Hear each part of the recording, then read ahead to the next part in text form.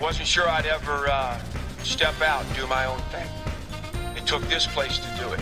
And it is Virginia Tech. This isn't some rinky-dink-ass program. I don't know if I could follow that one up. I'm yelling into the void, and that's what I like doing. Pete, nobody's looking at your tweets. We're going to recruit our footprint, and we're going to work our tails off to bring those Virginia kids to Blacksburg. Those situations are the worst when you are on top of another guy. The relationships are very important to me. That's what this place is built on. That's your boy. That's your judge of character. I'm going to end up in a Columbia prison. That 95 Miami is my fondest memory. And maybe the experience after the Sugar Bowl with Wes Worsham and J.C. Price on Bourbon Street. Come on, J.C. I want to know what you're drinking, Robbie. It is roasty goodness, even though I was What's out. the percent on that? 11. It was a dream come true back then, and it's a dream come true today. Hey, Mom, why don't you try a rail? We're going to put this old guy in a grave. For the love of the game. And I mowed the lawn after work before the podcast. We just got better, guys. Welcome to Too Deep Hokies Under the Influence, brought to you by Downtown Crown Wine and Beer and Dominion Wine and Beer. My name is Pete Berthaud, and my co-host is Robbie Dowling. Virginia Tech beat Liberty 23-22. Robbie, we got to win. We're off the losing streak. How you feeling, man? I feel magnificent. I didn't think that it would feel this good, but it felt really good to me. I don't know why it felt that way for you. Oh, it felt fantastic. And I don't even want to hear like, oh, we're excited about beating Liberty. You're damn right I'm excited. It was a 7-game losing streak. They're 8-2. They beat us last time we played. If you're not excited, then you've got a problem. Yes, I would fully agree with that. And I saw like a Reddit post that was hilarious that came through CFB Reddit, and it was like one of those posters always have like the best lines, and somebody was like, we're not the type of team that's going to lose, and it had like 1 with like an X in it, 2 with an X in it, 3 all the way to like number 7, and it was like 8 games in a row. Oh man, do you have a cheers for us? Yeah, I will twofold.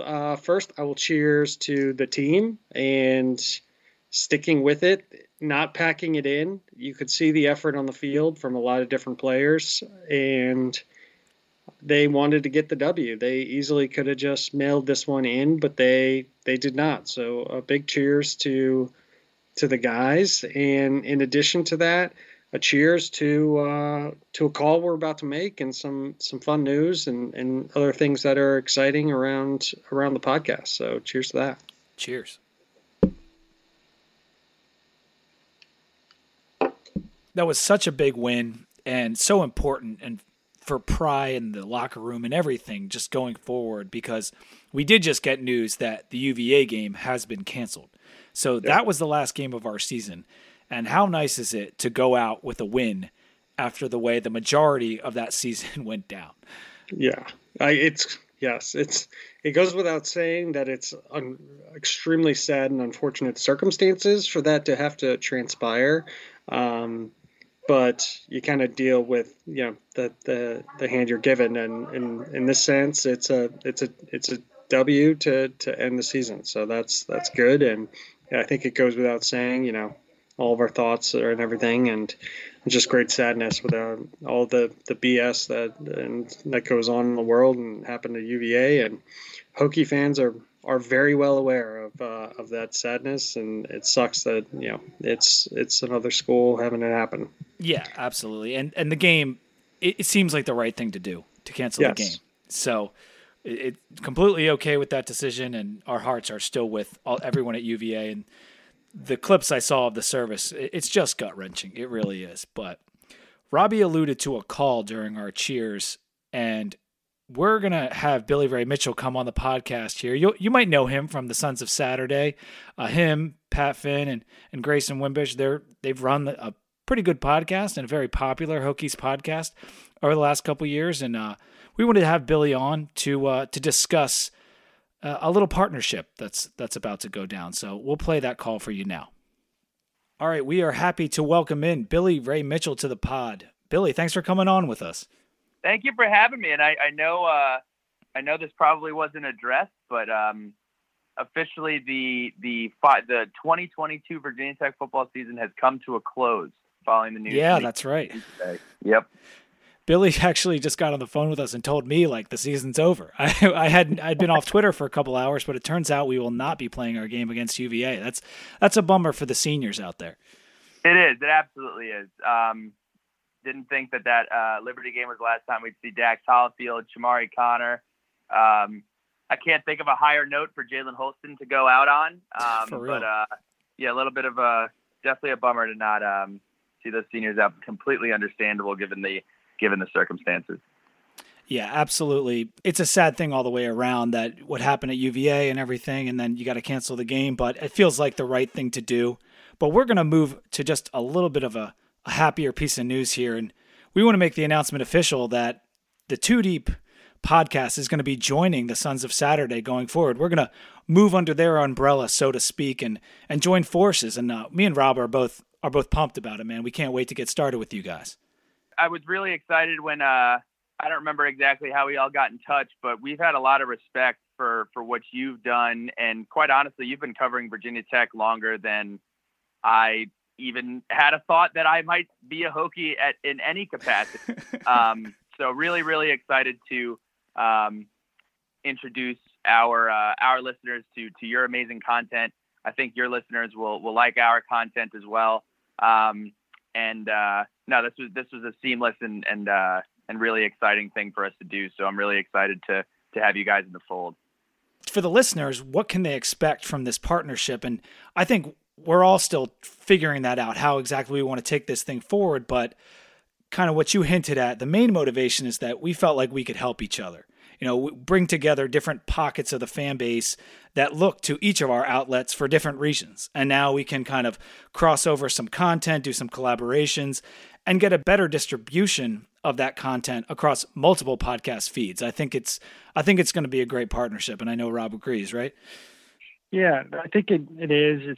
It's, we were just joking not too long ago, Pete, like before we started up Too Deep, when you go searching for like a Virginia Tech podcast, there was one out there. It was dormant, and it was just like a couple of guys, completely unorganized. And we started it, and since then, between Sons of Saturday and some other podcasts all coming together, it seems like people were kind of doing their own thing in different directions, almost to a point where I think it was not helpful. So I think this is actually perfect in bringing it a little bit better, and bringing kind of the best of what Sons of Saturday has, what the best of we have, and really kind of consolidating that actually adds a lot to what the listeners out there and the Hokie fans are looking for, because it was getting kind of bifurcated there, and now it's getting rolled up together to make the product even better. So I'm very excited.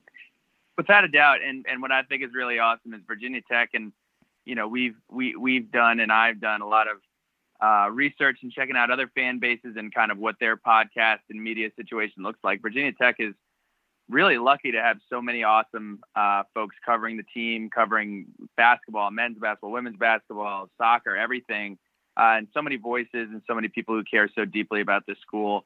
So I guess from what people are looking to expect, we are still very excited to be tuning in to the Too Deep as it is right now. The way it'll essentially be playing out, and we're still kind of working through the nuts and bolts of this thing, is you'll be able to find all these different shows. Like Sons of Saturday has a couple of different shows that are all housed on our network. The Hokie Hoops podcast, which is fantastic, covering all angles of Virginia Tech basketball. We currently have the Queens of Castle on there, Locks of Saturday, adding you all to the fold, and then doing some cross collaboration. So what it looks like is if you're subscribed to this feed right now, the Too Deep feed, continue to be subscribed. Jump on over to Sons of Saturday, subscribe to them. And what we're planning to do with the feed that exists now is we have a lot of Hokies who have been following Virginia Tech for a very long time.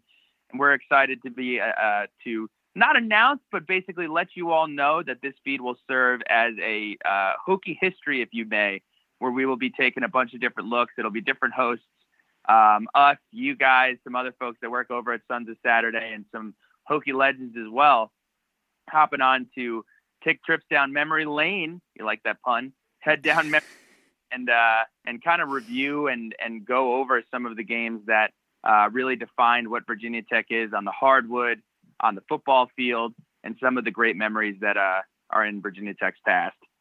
Like Billy said, subscribe to the Sons of Saturday feed. If you haven't checked out the new Queens of Castle podcast. It's very cool. It's two of the women basketball players. It's Kitley and Georgia Moore, right? Kitley and Georgia Amore. Yep, it's completely run by them. They have some awesome stuff coming up. They've interviewed Kayla King. They're going to be interviewing some other predominant figures in women's basketball, both in the WNBA and in college basketball as well. They're doing a great job. Really excited for them. One of the really cool things that NIL allowed us to do, but they're both extremely, extremely talented and a bunch of fun to listen to. And I know you're excited about this, Pete. We're going to be doing, this isn't really an announcement. Everybody knew this was happening, but the Rutgers game coming up next year, do a big bash for that at SHI Stadium. We'll have pizza, we'll have bagels, we'll have all sorts of stuff. So, just looking to continue to build community, continue to drive the conversation around Virginia Tech. And again, nothing but respect for everything you all have done. We're really, really excited to add you to the talented team that we have and be a part of the talented team that you all have created. Definitely, man. And you guys are hustlers, and we've always respected that. You've gotten great interviews over the years since you started and have always been pushing the limits of what a podcast and a podcast network and a website can be with regard to the Hokie fan base. And you've given them a lot of content over the last couple of years, and it's cool to watch you guys grow and do your thing, you, Pat, and Grayson. And it's funny, Rob said the thing about being bifurcated.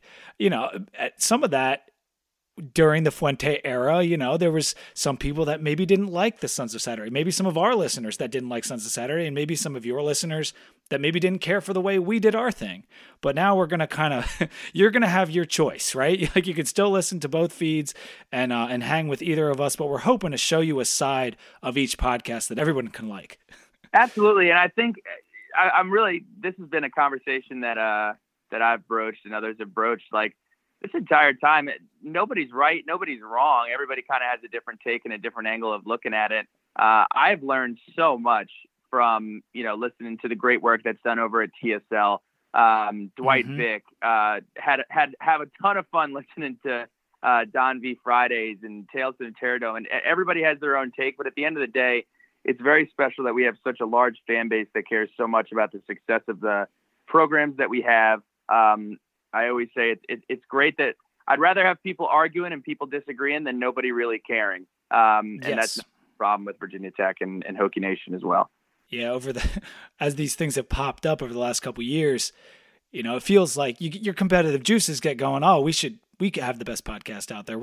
But it is so nice to just know that this many people care about it. And me and Robbie have always focused on that aspect of it. Like, it's not really competition, it's just all love with regard to Virginia Tech football and basketball and everything else we play, because we support it all. So yes, one last time, we are pumped about the partnership. We can't wait to get it going in earnest, and you'll see all kinds of new stuff coming through this feed, and I think you guys are really going to love it. So Bill, thanks for joining us. And obviously it's not just Billy, it's Pat and it's Grayson and it's your whole team, Sam and all the guys that write for you. And I'm slowly meeting them via Twitter and stuff like that. But man, it's going to be great. We're fired up for it. And a lot of awesome stuff to come. We'll be keeping everybody updated on both feeds with what's going to be unrolled. But I guess now officially we're turning our sights completely to basketball. And also wrestling, and getting ready for that 2023 season right around the corner. Yes, sir. All right, bud. We will talk to you soon. Have a good rest of your night, and go Hokies. That's right. Go Hokies. Well, I hope you guys are excited as we are about us joining the Sons of Saturday. We know some people might have mixed feelings on the matter. Maybe we really we see them as someone they're making waves in regard to the podcast, VT podcast universe, and we're getting kind of long in the tooth of doing this, and sometimes you need to change things up to build a spark for yourself, just like I was talking about last week with maybe changing the quarterback. We wanted to join the Suns to see if it lights a fire under us and kind of change things up, because we've been doing the same thing for a long time, and if we ever wanted to just step away, then we know it's in good hands. But if we want to keep going, this is the perfect group of energetic guys that we wanted to join up with. Yeah, that's exactly right. And I mean, they're hustlers. I mean, whether it's who they get on the podcast, their interviews, they're always thinking of like new stuff to roll out. And at the end of the day, you and I always we enjoyed the confines of kind of what we were doing and what we were bringing and delivering to all the listeners, and we're going to continue to do that. And but hopefully, with that partnership and them, we can add some more bells and whistles to it and make things more exciting. But keep the common threads of what we've always done, and we like to think done well, the same. Yeah, absolutely. And things, while they will change a little bit, you're only going to be getting more content out of this podcast, which is something in the off season me and Robbie always struggled with. We would do, if we were in the tournament, yeah, of course we do an episode previewing and recapping, and we did some basketball stuff earlier, when we started the podcast, but like we just really don't have the energy to do it all off season long. So mixing in these guys, providing new content angles, it's going to be great for you, the listener. And guess what? It's still free for you. So there you go. It's going to be even better now because there's just going to be more stuff coming through your feed on the Too Deep feed. And we will inform you of any changes prior, but it's kind of nice we get to inform you of this change after a win. Because if we had lost to Liberty, only maybe a few people would have heard about it. So yes, that's probably right. Yeah, it would have been a bad time to do that, considering everybody's interest was struggling for a bit there. That's for sure. Yeah, and we could kind of tell by the number of calls the last couple of weeks. We did get a few calls, and we're going to play those for you in a little bit. But like, I don't think people were really even watching the game. It was on ESPN Plus. Like you had to go find it. Like I don't think people were watching. Anything that requires work for the level of morale where it was is probably not going to get good viewership. Yeah, I showed up to my buddy Phil's house like right as the game was ending because I was coming from Harpers Ferry to DC and I was listening to Bill Roth the whole way. And so I'm like walking the house. I'm like, we just got a fumble. And he's like, what are you talking about? I'm like, the Tech game's on, dude. And like, he graduated from Tech. Like he follows the team to a degree, but like, that's the level we were at. Yeah. Yep. That's right. Let's go to the AP poll quickly before we get into all of our coverage here. Tennessee lost to South Carolina. And more importantly, Hendon Hooker tore his ACL and is now done for the year. So we have our sad and disappointing news that we're done playing, but I feel so bad for Hendon Hooker because before he goes down, in his career, his college career is over too. Yeah. So I mean, it sucks. I mean, he had an incredible season. We'll see what happens. I have not. You're the NFL guy. I am not. I haven't seen any talk about what he would even. He's obviously going to try and go to the draft, but even if there would be interest or where it would fall out, but it sucks. I mean, I don't know. The way South Carolina was rolling in that game, 63 points, I don't know that it would have been tough anyway, but it's just a dagger to go out that way. It is, because he still could have finished the game, put up more stats. He would have a game next week to put up more stats. Yep. There was the outside chance if they did manage to pull off the game to potentially make the playoff. Yep. All of that's out the window now. And from your first question, like I do think he has a future in the NFL. I don't know how high he'll go. That's really hard to say at this point, especially with the injury. But the way he was going was trending up. I mean, there was definitely a decent chance he could have been a first-round pick. He's got good arm, good legs. Seems to obviously have a good head on his shoulders for the game after spending this time with Josh Heupel from the offensive standpoint. He got even better, and he was good when we had him. So I really hope to see him in the NFL next year, hopefully holding a clipboard and healing for a year before he has to do any starting. But, man, I wish nothing but the best for Hendon because that is just heartbreaking news about that injury. We'll go through the rest of this quick. The top 5, Georgia, Ohio State, Michigan, TCU, USC. USC in the top 5 for the first time, I believe, in 5 years. Lincoln Riley, so good. I mean, he is just – I know he brought a lot of talent with him, but he is such a good coach. Yeah, it's kind of frustrating. Everybody knew it was going to happen. Like, he was already recruiting so well out of California, and, he brought all that talent with him. There's never a sure bet, but it was as close to a sure bet as you could possibly get that he was going to be successful at that program. Mm-hmm. The fact that he did it this quickly is just crazy. I don't care if he brought everybody with him. He still had to mesh personalities of people that were there. that he brought with him. It's crazy. It's really impressive. That win over UCLA gives them a shot at the playoff. TCU still undefeated. They squeaked one out against Baylor. That Michigan-Ohio State game obviously is huge. And now I'm wondering, depending on the way that goes down, are they both getting in the playoff? Yeah, it could. This week didn't help either of their stocks, though. I mean, both of them were. Yeah, the Ohio State game, I don't think really was in question, but that Michigan game, they had the Illini were giving them all they could get in that game after losing their running back. So we'll see. Yeah, the situation that makes it more likely for both teams to get in is Michigan winning a narrow game. Yeah. Because if Ohio State beats Michigan, their strength of schedule is worse. Michigan's strength of schedule is worse, and they haven't looked as impressive. And I think they would probably fall out if it's a 7-point margin. Now, if they lose by 3 to Ohio State, they could still get in, because that's going to increase their strength of schedule. I don't want to see both those teams in there. Like this, no. This is a de facto playoff game. At least that's what it should be. And so I agree.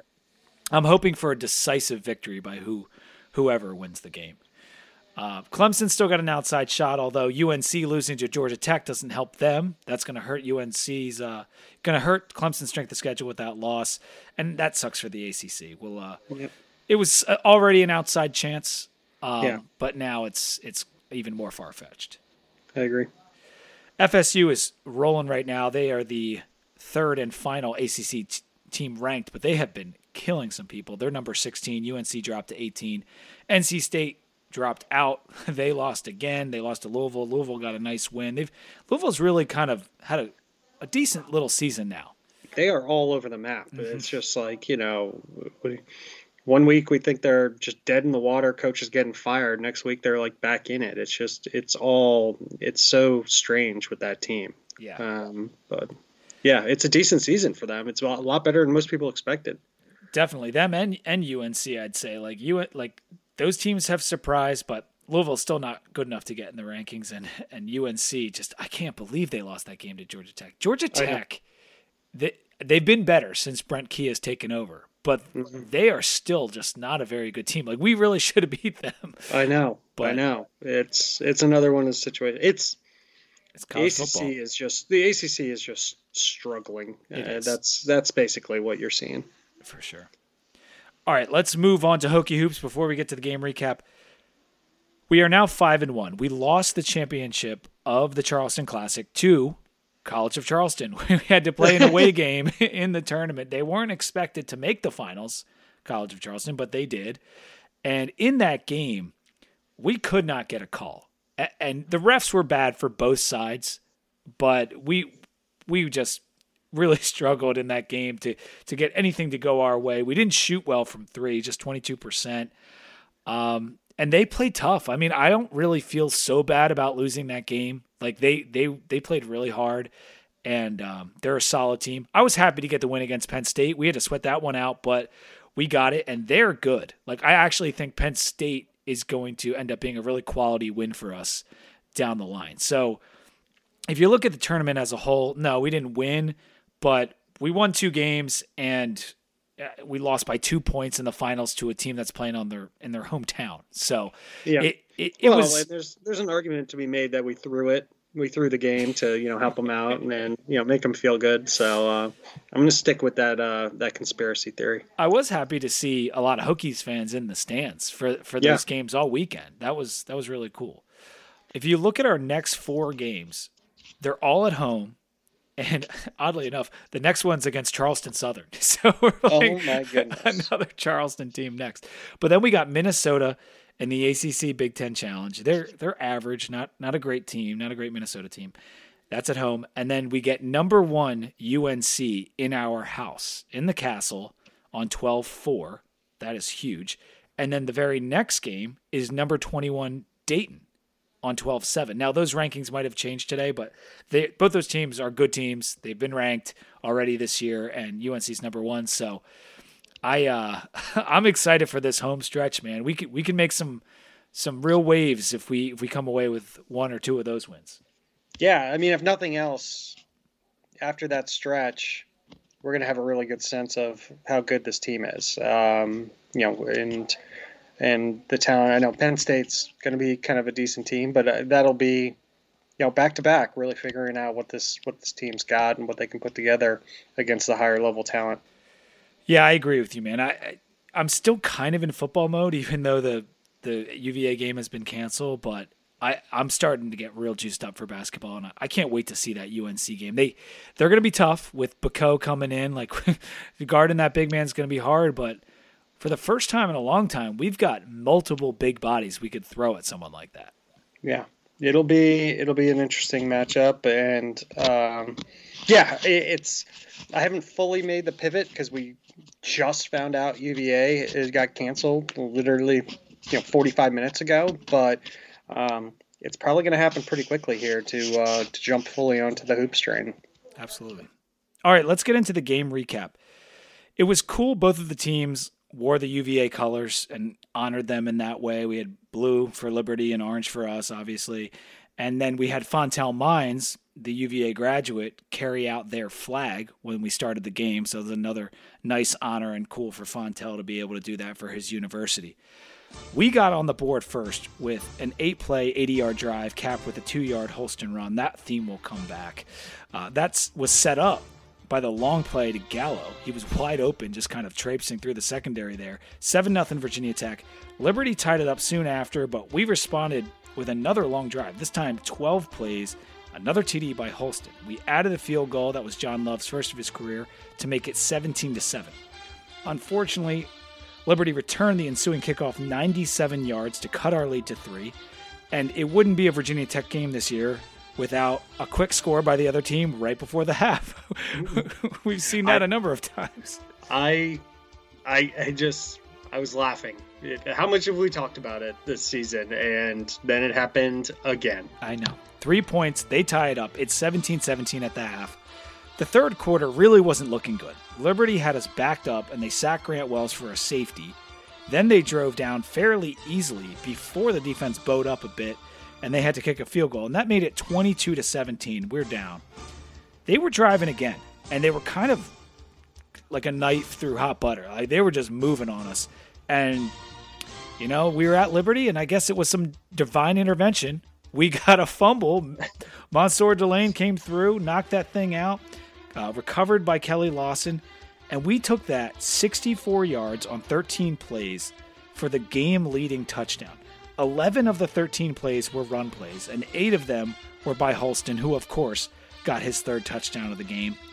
We stopped Liberty on downs after that, and then we forced another fumble on their last drive and sealed the game with some more smart running by Holston. Ran out the clock, 23-22, Hokies win. I kept thinking we were going to blow it, right? Like, is that what you were thinking at the end there? Yes, the whole time. And they did the opposite, really. I mean, that drive and the strip of the ball, like, at the end, they did the complete opposite of what we've kind of become accustomed to this season, which was, on top of it being for the win, was just really nice to see. Just that change of tone and tenure in the team. It was surprising, though. Yes. It was surprising because Liberty was us, right? Like, they fumbled away the game in the fourth quarter, and they choked, and helped out by some nice plays by our defensive guys, but like, they choked, and we did not. And it was pretty awesome to be on the other end of that. Yeah, it was, and I think it was that final strip. Was that Garbett that had it? I believe so. Yeah. Who had a nice game and was trying to create some pressure in the backfield, and it was, I think for me, the most interesting part of the game was the explosive plays. I mean, that is, we talk about the end of the game, it being the complete opposite. Explosive has not been this team whatsoever. And a lot of people running open in the flat, a lot of passes over the middle to guys and getting extra chunks of yards. King making some yardage on the outside. You had Grant Wells picking up a couple very long first downs on one of them for first and probably another 10 or 15 yards. It was very different in the offense, and we were playing Liberty, but it was It was nice to see. It sure was. And before we give our full reaction and get into some of the defensive stats and all that, let's play this week's calls for you guys. Fellas, I am driving home on 29, somewhere between Lynchburg and home, leaving the game. And I have to say, it felt good to be there for a win. That's my primary thing. I just wanted to say I'm so happy about this win. I don't care that it's Liberty. I don't care that we should have won by a bigger margin. I don't care that we're any of the other details you want to throw out after a 7-game losing streak. I'm just going to let myself be happy about this win.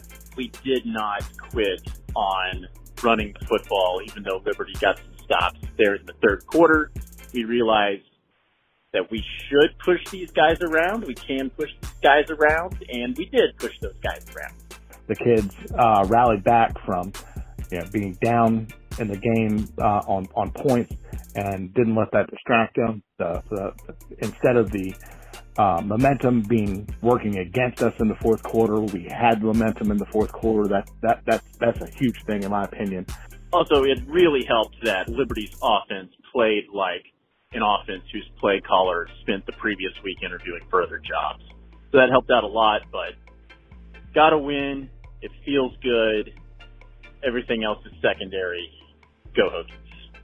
Pete, Robbie, how you guys doing? Look, man, I am just as proud as a parent who is high in their child's swing set at the moment. And yes, it works for both wins and losses. In the words of Clark W. Griswold, hallelujah and holy shit, where's the Tylenol? Thanks for the calls once again, everyone.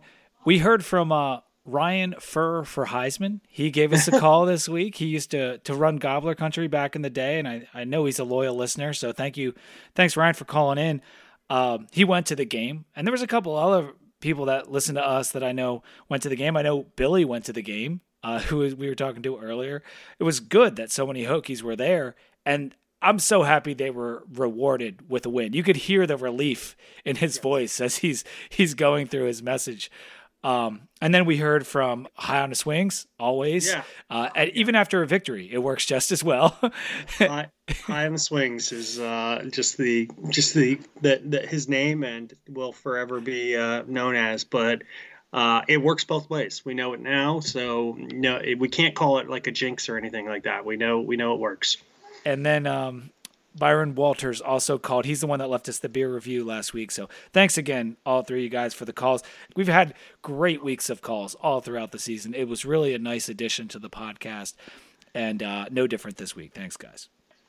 Getting back to the offense, you mentioned some of the more explosive plays. And it's funny because we're talking about a 35-yarder, maybe a 34-yarder to Wright down this.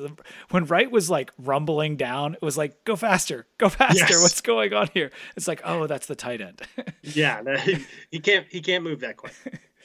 But it was nice to see some of those bigger plays. And it's a shame about Keyshawn King because he was running just as well as Holston, if not better, just like he always does, getting that burst to the outside.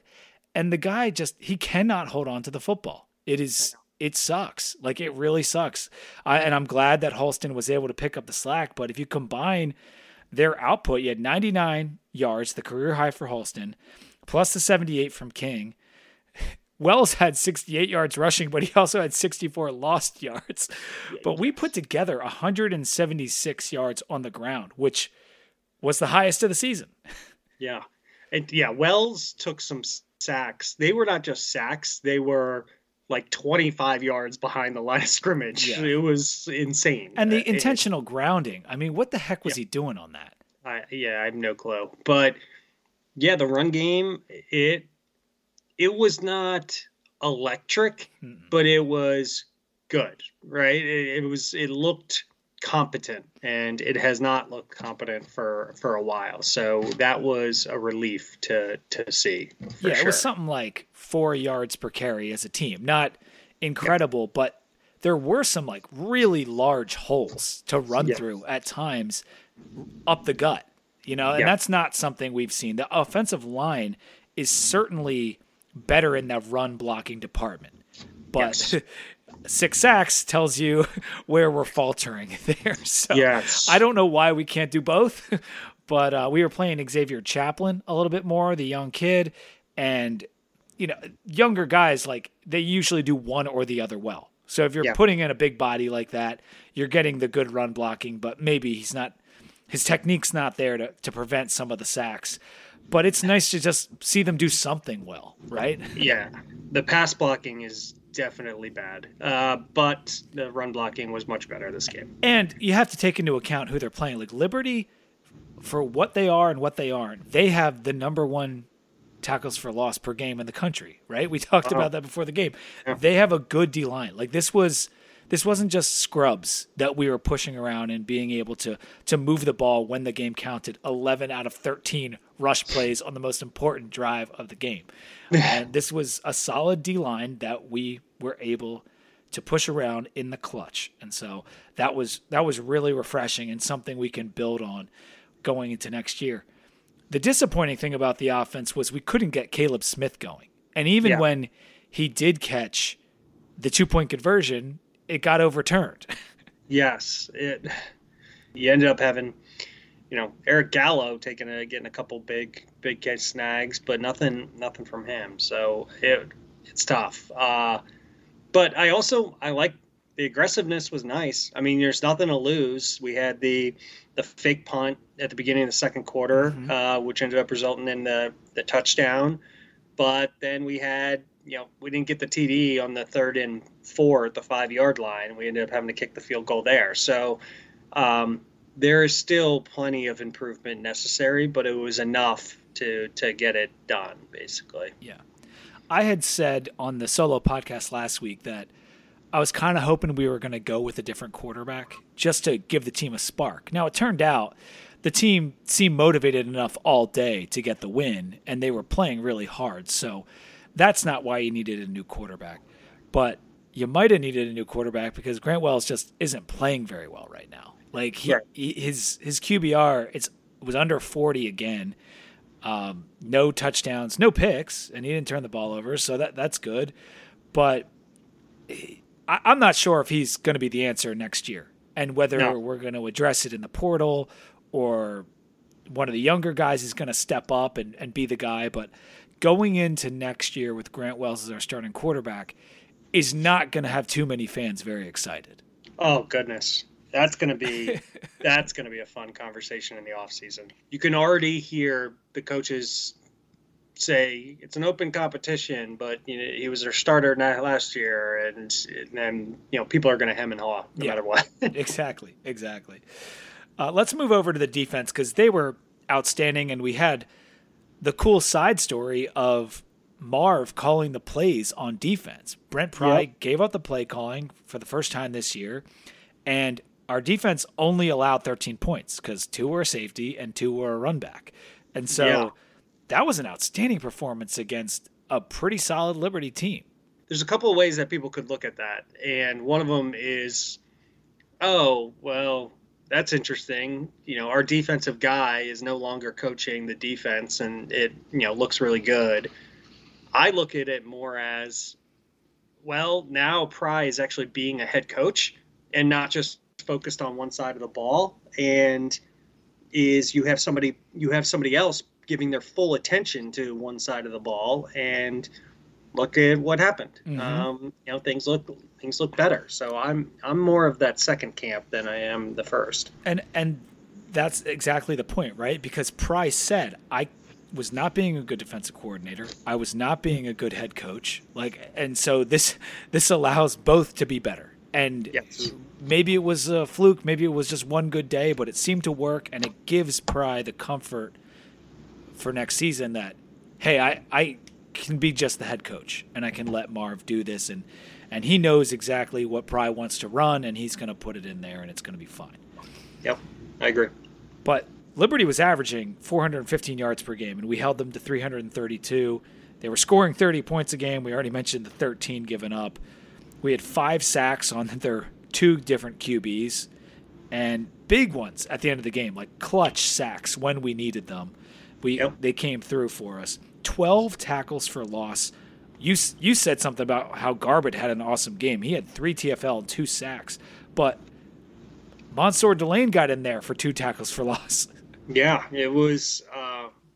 It was the whole team. The secondary gave up some passes. There were definitely some areas that I think there could be a lot of improvement there, but we've talked about that. The secondary has been a challenge all year and a depth challenge. You know, we've had people out. It's been a rotation of guys playing back there. So it was not horrible, but there was definitely some gaps there. But I think up front we played a lot better.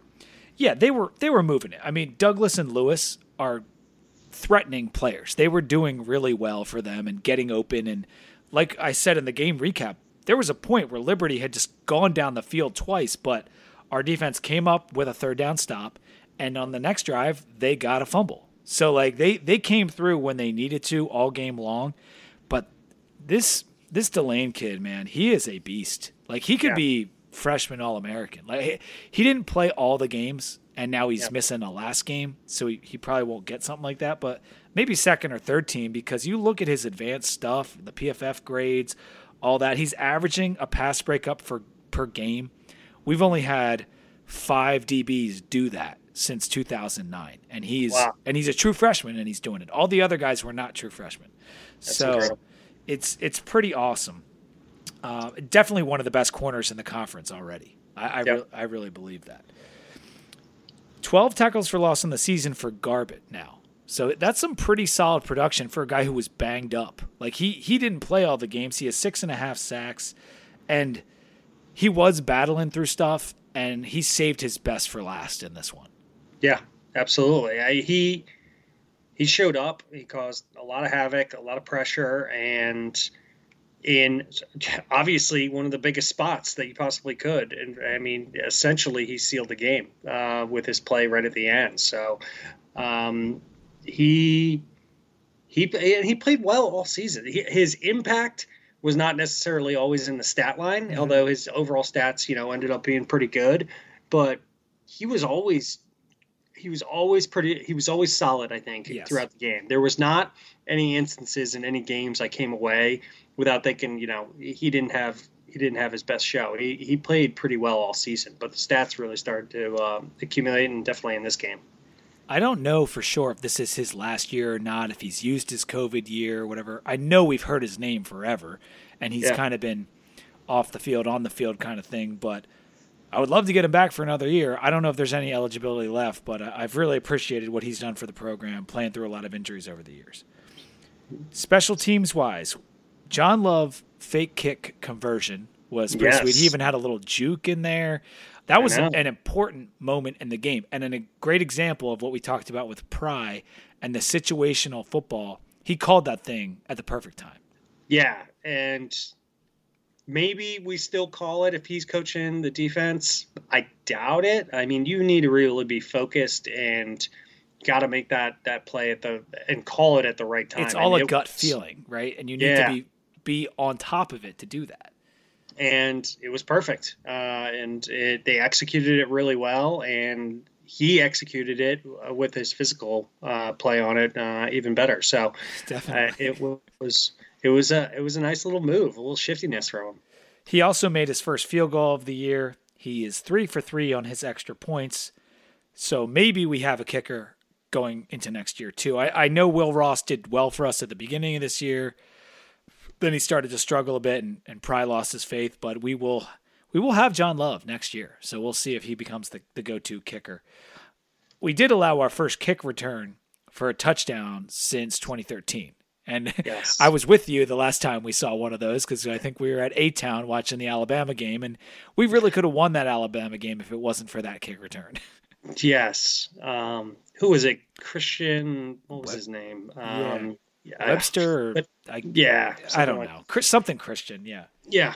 But 96 yards. So that was backbreaking in the moment, that's for sure. He was running pretty free, too. That was not great. No one was close to him, really, for the large majority of that run back. But it is what it is. We ended up winning the game anyway, overcoming it. I just want to take a quick moment to talk about our sponsor, Downtown Crown Wine and Beer and Dominion Wine and Beer, the two best beer stores in the DMV. You've got Dominion, which is one of Robbie's favorite spots to go, whether it was during the pandemic or afterwards for a bite of food or just having a beer on tap and their great selection of wines and beers. You got to hit them up in Falls Church. And then Downtown Crown Wine and Beer in Gaithersburg is a beautiful location. The shopping center's not even that old, and there's plenty of other cool stuff right there too. You can grab some food and bring it in, have a beer on tap, take your stuff to go. Great selection of Maryland cans up in there. And I hope you guys continue to hit them up all through the holiday season for all your dark beers. The winter lagers are out. A lot of coffee stouts are out, Robbie. You know how much I love those things. So get the espresso stouts. Those are awesome. Oh, dude. KBS now has multiple flavors. They've got espresso. They've got hazelnut. They've got cinnamon. Now, those things will knock you on your rear, the yes. KBS, but they're like 12%. But, man, they are good. My neighbor loves those things. So whenever I'm hanging with him, like he's always like, "Do you want to split a KBS or you want one for yourself?" I'm like, "I guess," but now I'm not going to be able to get up in the morning. If you want to start an argument at Thanksgiving dinner, just polish off a couple of those and see what rabbit hole you end up down. Absolutely, but you can find all the good stuff at Downtown Crown Wine and Beer and Dominion Wine and Beer. Make sure you hit them up and tell Arash we said hello. I do not expect you guys to use mine every single time, but I wanted to leave another one just in case you're not getting a lot up front. I'm hoping that kind of picks up, and a lot of guys call in with their beer reviews. But I found one. I wanted to find one out of Virginia this time, just in the spirit of this week, even though the game is canceled at this point. And this one's actually kind of close to Charlottesville. It's out of Crozet. And some of you may be familiar with this one. D9 Brewing Company does German chocolate cake. It's a coconut pecan stout. Really enjoy this beer. Got kind of a sweet tooth, so it's right up my alley. Coconut pecan stout, definitely getting the chocolate out of it. And the texture is fantastic, but when the flavors are subtle, I can't tell if it's that suggestive nature of the can, like telling me that I should taste these flavors, or telling me that I'm actually tasting them, or if it's just the power of suggestion. So coconut pecan, I think I'm tasting those things, and kind of subtle, but again, very, very enjoyable beer, especially with the holidays and kind of, sweet flavors going around. So definitely getting this one again. Thank you, guys. I wanted to do our final takeaways here, and I guess this is our final takeaways of the season. Yeah. But the line between winning and losing, as we saw against Georgia Tech, against NC State in this game, it is so thin for this Hokies team. That King fumble, after we get the ball, if Holloway doesn't jump on that thing, like it's all ruined. That would have been it. But fortunately, Tucker Holloway, and Billy pointed this out to us, he burned his red shirt so he could recover that fumble. Yes. I mean, how perfect is that? So, burn the red shirt, and if anybody's got an issue with it, he can say he pretty much clinched a game. Yeah, he did. And that's the what I was trying to get at there is, like, we were 3 for 3 on fourth downs. We get the fumbles when we need them. These are the little things that you need to do throughout a 60-minute ball game to win. You need to do that fake kick and get some momentum. And we were fortunate enough for it finally to come up on the Hokies side of the coin, because it has not all year, and it finally happened against a team we both hate. And so it's just so crazy how many little things happen during a game that you need to go your way in order for us to win right now. Yeah, it's a bit of a testament to what Pry has been saying, is how close they are to getting a W, and this really showed it. It's just the small little things here and there, and they add up at the end to a W. I was describing to one of my buddies this past weekend. They're like, "You guys lost to ODU earlier in the year. Are they good?" And I was like, "No, not really." And I was like, "Well, we had 4 interceptions and a snap that went over the kicker's head and this and this and this." And they were like, "Oh, okay." And I'm like, "Yeah, so we thought it was just one game, but then we kept doing that throughout the year." Like that game, GT and NC State stand out, obviously. That's 3 wins, and we won 3 games. So, like, you're talking about a 6-5 team. right, and go into a bowl if you are able to come away with those wins. And next year and the year after, if Pry is able to build on that idea and that mentality that you need to compete every single play till the very end, we need, and we'll have better players and all that kind of stuff, we will get those wins. It's a shame we couldn't get them in year one for him, but as we've talked about before, like year one just means so little going forward. Yeah. And some teams catch lightning in a bottle and they have a good roster or whatever the case, and things just come together. Like Fuente did. Yeah. And they blow up in year 2 and year 3. So it doesn't, for teams in the echelon that we are now in college football, there's no pre-described formula for getting to a good year 3 and a good year 4. Mm-hmm. Some people have a good year 1 and a bad year 2. Some people have a good year 2 after having a bad year 1. So it remains to be seen. It does. But I'm just happy we finally closed out a game.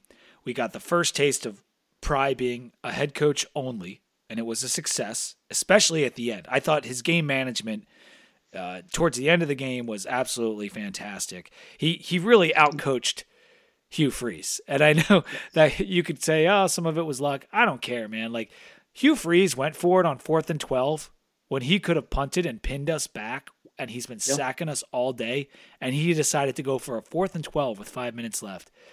And it didn't work out for them because obviously that was going to be hard to get. They didn't get it, and then they didn't win the game. And that's just one example, but there was lots of little examples where Pry made the right decision and Freeze made the wrong decision. Yeah, I agree. And he's a really good coach if you're going to go out and beat somebody. So I'm happy for the locker room, happy for all the little tiny areas of improvement we saw with regard to the O-line and some of the other stuff on defense. So just so excited we got that win. So relieved that we got that win, especially now that the season's over. So I'm happy. Let's get into the picks, Robbie, before we close this one out. NC State at UNC.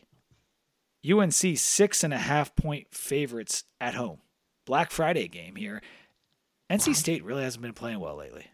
No, it's kind of it's fallen off a little bit. It's 6.5, in a rivalry game. On this game, Black Friday, I'm gonna go with a little bit of a UNC bounce back in this, though. I know going UNC. Yeah, I'm worried about NC State coming out like they've been playing like dog shit, but maybe this is the game where they're like, oh, it's a rival. Okay, we're going to play good now. Yeah. They've lost a lot of guys to injuries, though, too, so I'm going to go with UNC. NC State does have their number over the last decade or so, but I'm still going to go with UNC on the bounce back like you. Florida at Florida State. Florida State has been rolling, 9.5-point favorites at home. Another Black Friday. Oh, man, I'm going to go with Florida State. They are, I think Tom Fornelli said, like, they're a wagon right now. They are, yes. Dude. They're rolling. That is a great term for what they are doing. I had Florida State as well in this game. All right, next game, Georgia Tech at Georgia. This is a tight spread, Robbie. 35.5. 5.5. I'm taking Georgia Tech. And, I mean, UGA just scored. What was that game? They had 16 points this week in their game. Like won 16-13 or something like that. Yeah, they did. It wasn't a strong performance. Yeah, so I'm going to go with Georgia Tech to cover that massive, massive spread. Yeah, it's a huge spread, and Georgia Tech, with Brent Key as the head coach, I think their metrics would be a lot better if you just separated them from before. Yes. And so I'm going to take GT to cover as well. This is almost a principal play because we're over 35 points on this one, so I'll go with it. We'll see what happens. They could easily lose like 50-10, but Louisville at Kentucky.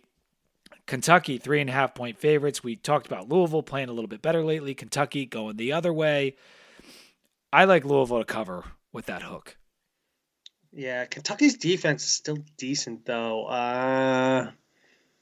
Yeah, I'll probably I'll go with Louisville.